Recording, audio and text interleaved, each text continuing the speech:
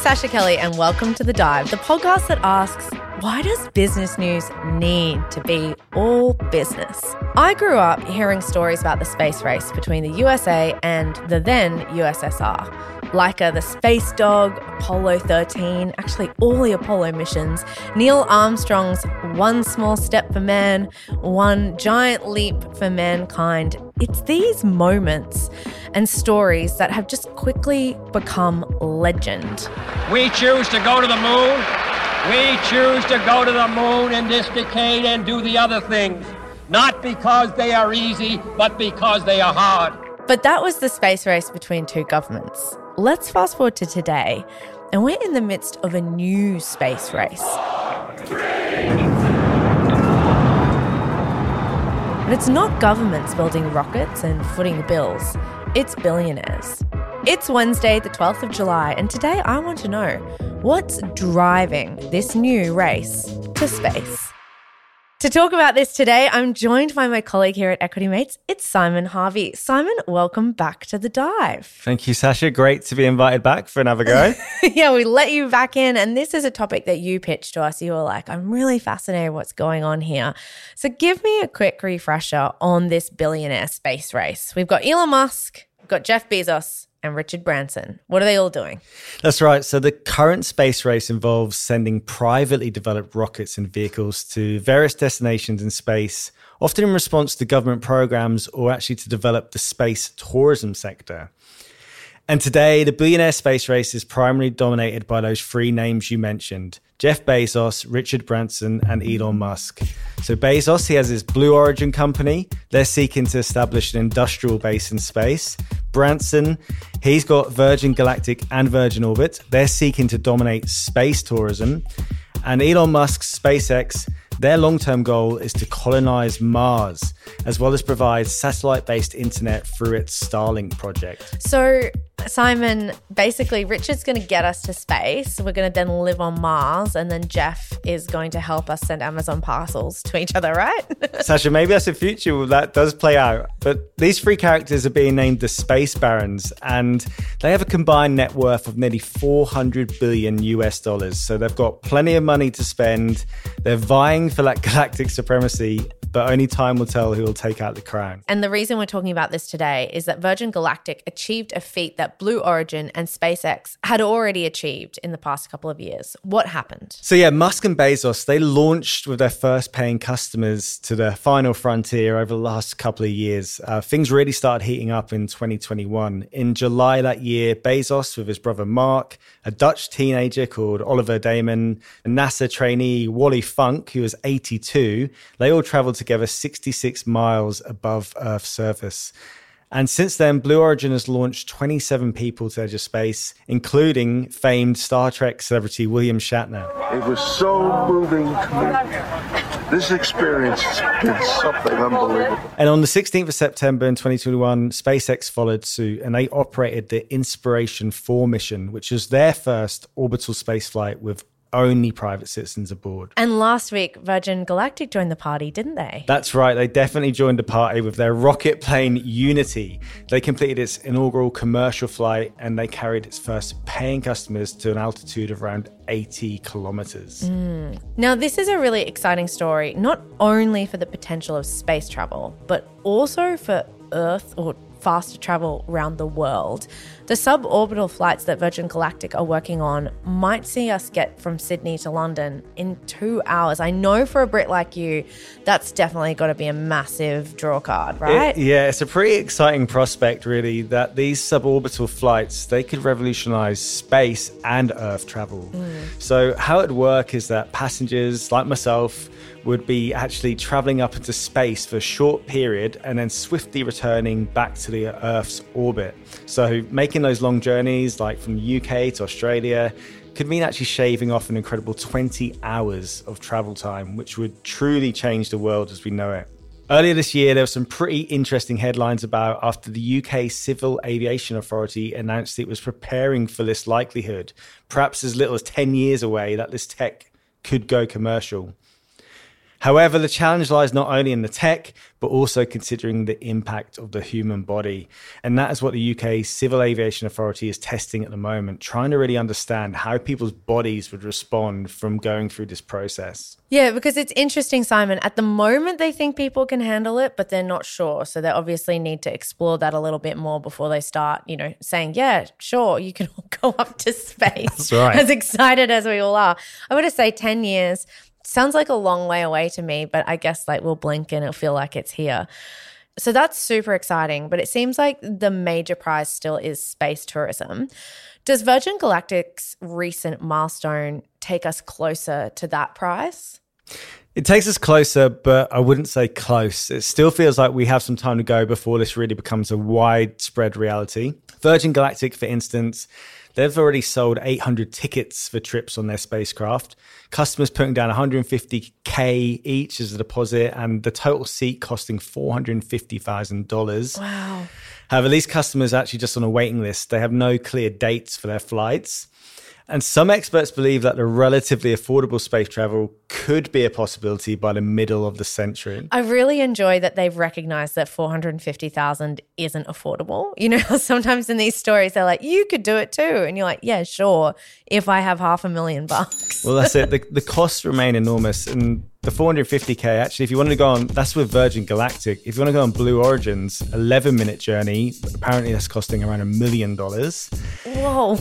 If you're feeling really flush, Sasha, for $55 million, Axiom Space will send astronauts via SpaceX rocket to the International Space Station, which is a laboratory which circles Earth once every 90 minutes. It might be morbid, but I do have to ask, because I think this is when we're talking about these numbers and this idea of tourism that's so expensive. Has the recent Titanic submarine disaster somewhat dulled the appetite of the ultra-rich to go on these high-risk adventures? Yes, it's a good question. The recent loss of the Titan submersible, which tragically resulted in the death of all 5 occupants while exploring the Titanic wreckage, highlights the potential dangers associated with these expeditions. And while it is tragic, nothing suggests that the growing trend of the world's wealthiest individuals venturing into the realms once reserved for explorers and scientists is slowing down anytime soon. Dennis Tito's $20 million investment in a week-long trip to the International Space Station in 2001 is often credited with initiating the era of space tourism. And now we're seeing companies like Virgin Galactic being created to respond to this desire of the wealthy to spend their money on extreme travel. I spent, as you know, 60 years on Earth, and I spent 8 days in space. And from my viewpoint, it was 2 separate lives. Look, Simon, all I can say is doing the maths, 20 million for a week, 1 million for 11 minutes. Feels like he got a good deal. It seems cheap now. I guess we'd have to get our discounted cash flow calculator out, but it does seem like he got a good deal, doesn't it? Still wouldn't get me up there, but I am just doing the sums on that. So as we were researching this story, we realized that there's perhaps a bigger and more likely path for us to get to space, and that's via private space stations. We're going to talk about that after the break. Hey, I'm Ryan Reynolds. Recently, I asked Mint Mobile's legal team if big wireless companies are allowed to raise prices due to inflation. They said yes. And then when I asked if raising prices technically violates those onerous 2-year contracts, they said, "What the f*** are you talking about, you insane Hollywood ass?" So to recap, we're cutting the price of Mint Unlimited from $30 a month to just $15 a month. Give it a try at mintmobile.com/switch. $45 up front for 3 months plus taxes and fees. Promo rate for new customers for limited time. Unlimited more than 40 gigabytes per month. Slows full terms at mintmobile.com. T-minus 10, 9, 8, 7, 6, 5, 4, 3, 2, 1. Welcome back to The Dive. Today, Simon and I, well, I don't know about you, Simon. I'm not entirely convinced about planning a holiday to space, but you might be firmly on board. Take your pick of the 3. Don't know how you feel. And while the competition amongst the billionaire space barons, Elon Musk, Jeff Bezos, and Richard Branson capture the headlines, there's actually a bigger story playing out. We're seeing the emergence of these private space stations, and the first of them might be launched in the next couple of years. What is the story here? Yeah, interesting story here. So the International Space Station is set to be retired by 2030, and there's now a race to deliver private space stations. So NASA has an aim to have at least one operational by the time the ISS is decommissioned, with the potential for multiple stations to be established. The International Space Station is really an amazing engineering achievement. In the last 21 years, there's been permanent human presence in space. And these private stations would serve as an alternative platform for scientific research, commercial activities, and also potentially space tourism. Space tourism. So there's plenty of money on the line and the race is on. Give me a lay of the land of the big players who are in this particular marathon run. Yeah, so there's actually a few to mention here. So we mentioned Axiom Space earlier. They're partnering with SpaceX and NASA here to actually attach a space station module to the ISS and later detach those modules to become independent space stations. Okay. Sounds pretty interesting. Yeah. Axiom Space is about making living and working in space commonplace. Aerospace giant Boeing, who we all know, they're in cooperation at the moment with Blue Origin, a company called Sierra Space and Redwire, and they're looking to build an orbital reef space station by the end of this decade. Oh, it's a very nice mental image that I've got there of like a floating circle in space. They do name these very emotively. These I know, the marketing teams must have a field day. That's absolutely. All I think. We've also got a fellow aerospace star, Lockheed Martin. They're working with a company called NanoRacks to build a Navispace station dubbed Starlab. And finally, we've got a company called Northrop Grumman, and they're also in on this, looking to develop a separate space station in Earth's orbit. But Simon, perhaps the most interesting efforts that we came across when researching this story aren't private space stations, but private space hotels. I'm just getting visuals now of like the Hilton in space. Well, you might not be too far away. So space hotels, it might sound like science fiction, but companies like Orbital Assembly, they're actually working on some really ambitious projects. And they want to launch the world's first space hotel by the end of this decade. Wow. It's called Voyager Station, scheduled to begin construction in 2026.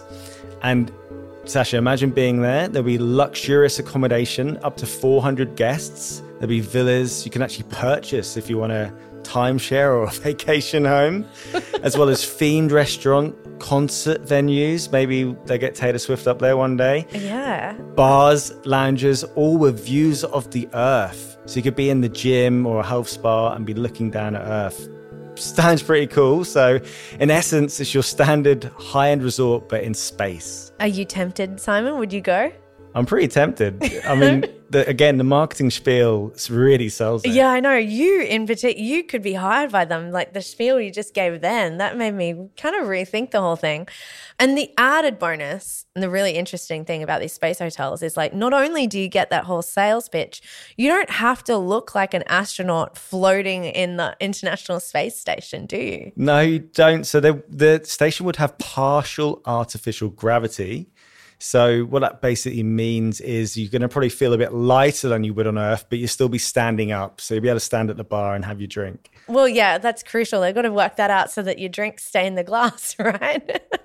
Do we know how much a ticket to the Voyager Station Space Hotel is going to cost, in case our ears have kind of pricked up and we have a new savings goal in mind? Yeah, so nothing official yet, but the Washington Post, they did estimate that it would be approximately $5 million US.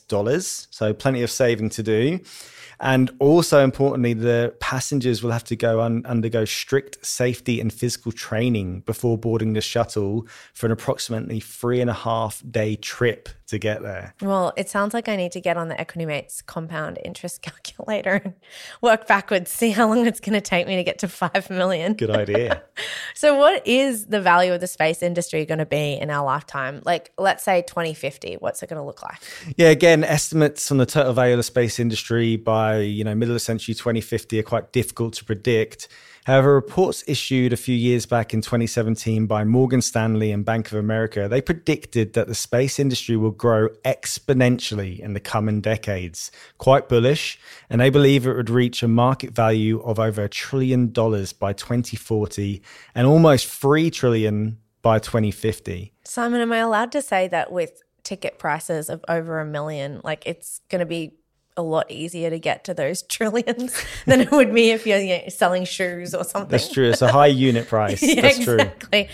Look, I think we'll leave it there for today. I want to congratulate us for not using any terrible puns like saying this episode was out of this world or, we're taking you to another galaxy. So I've ruined it by kind of throwing them in the end there. But I really enjoyed talking about this one with you today, Simon. Yeah, thanks, Sasha. Fun episode today. Thank you. Yeah, absolutely. Look, if you enjoy the dive, if we're part of your routine, there is one small thing that you can do, and that is literally to send this to a friend. It's one small action from you, but it makes the biggest difference to us. So I'm thanking you in advance. We really appreciate it. We love having new listeners, and I'll see you later in the week. You have been listening to an Equity Mates Media production.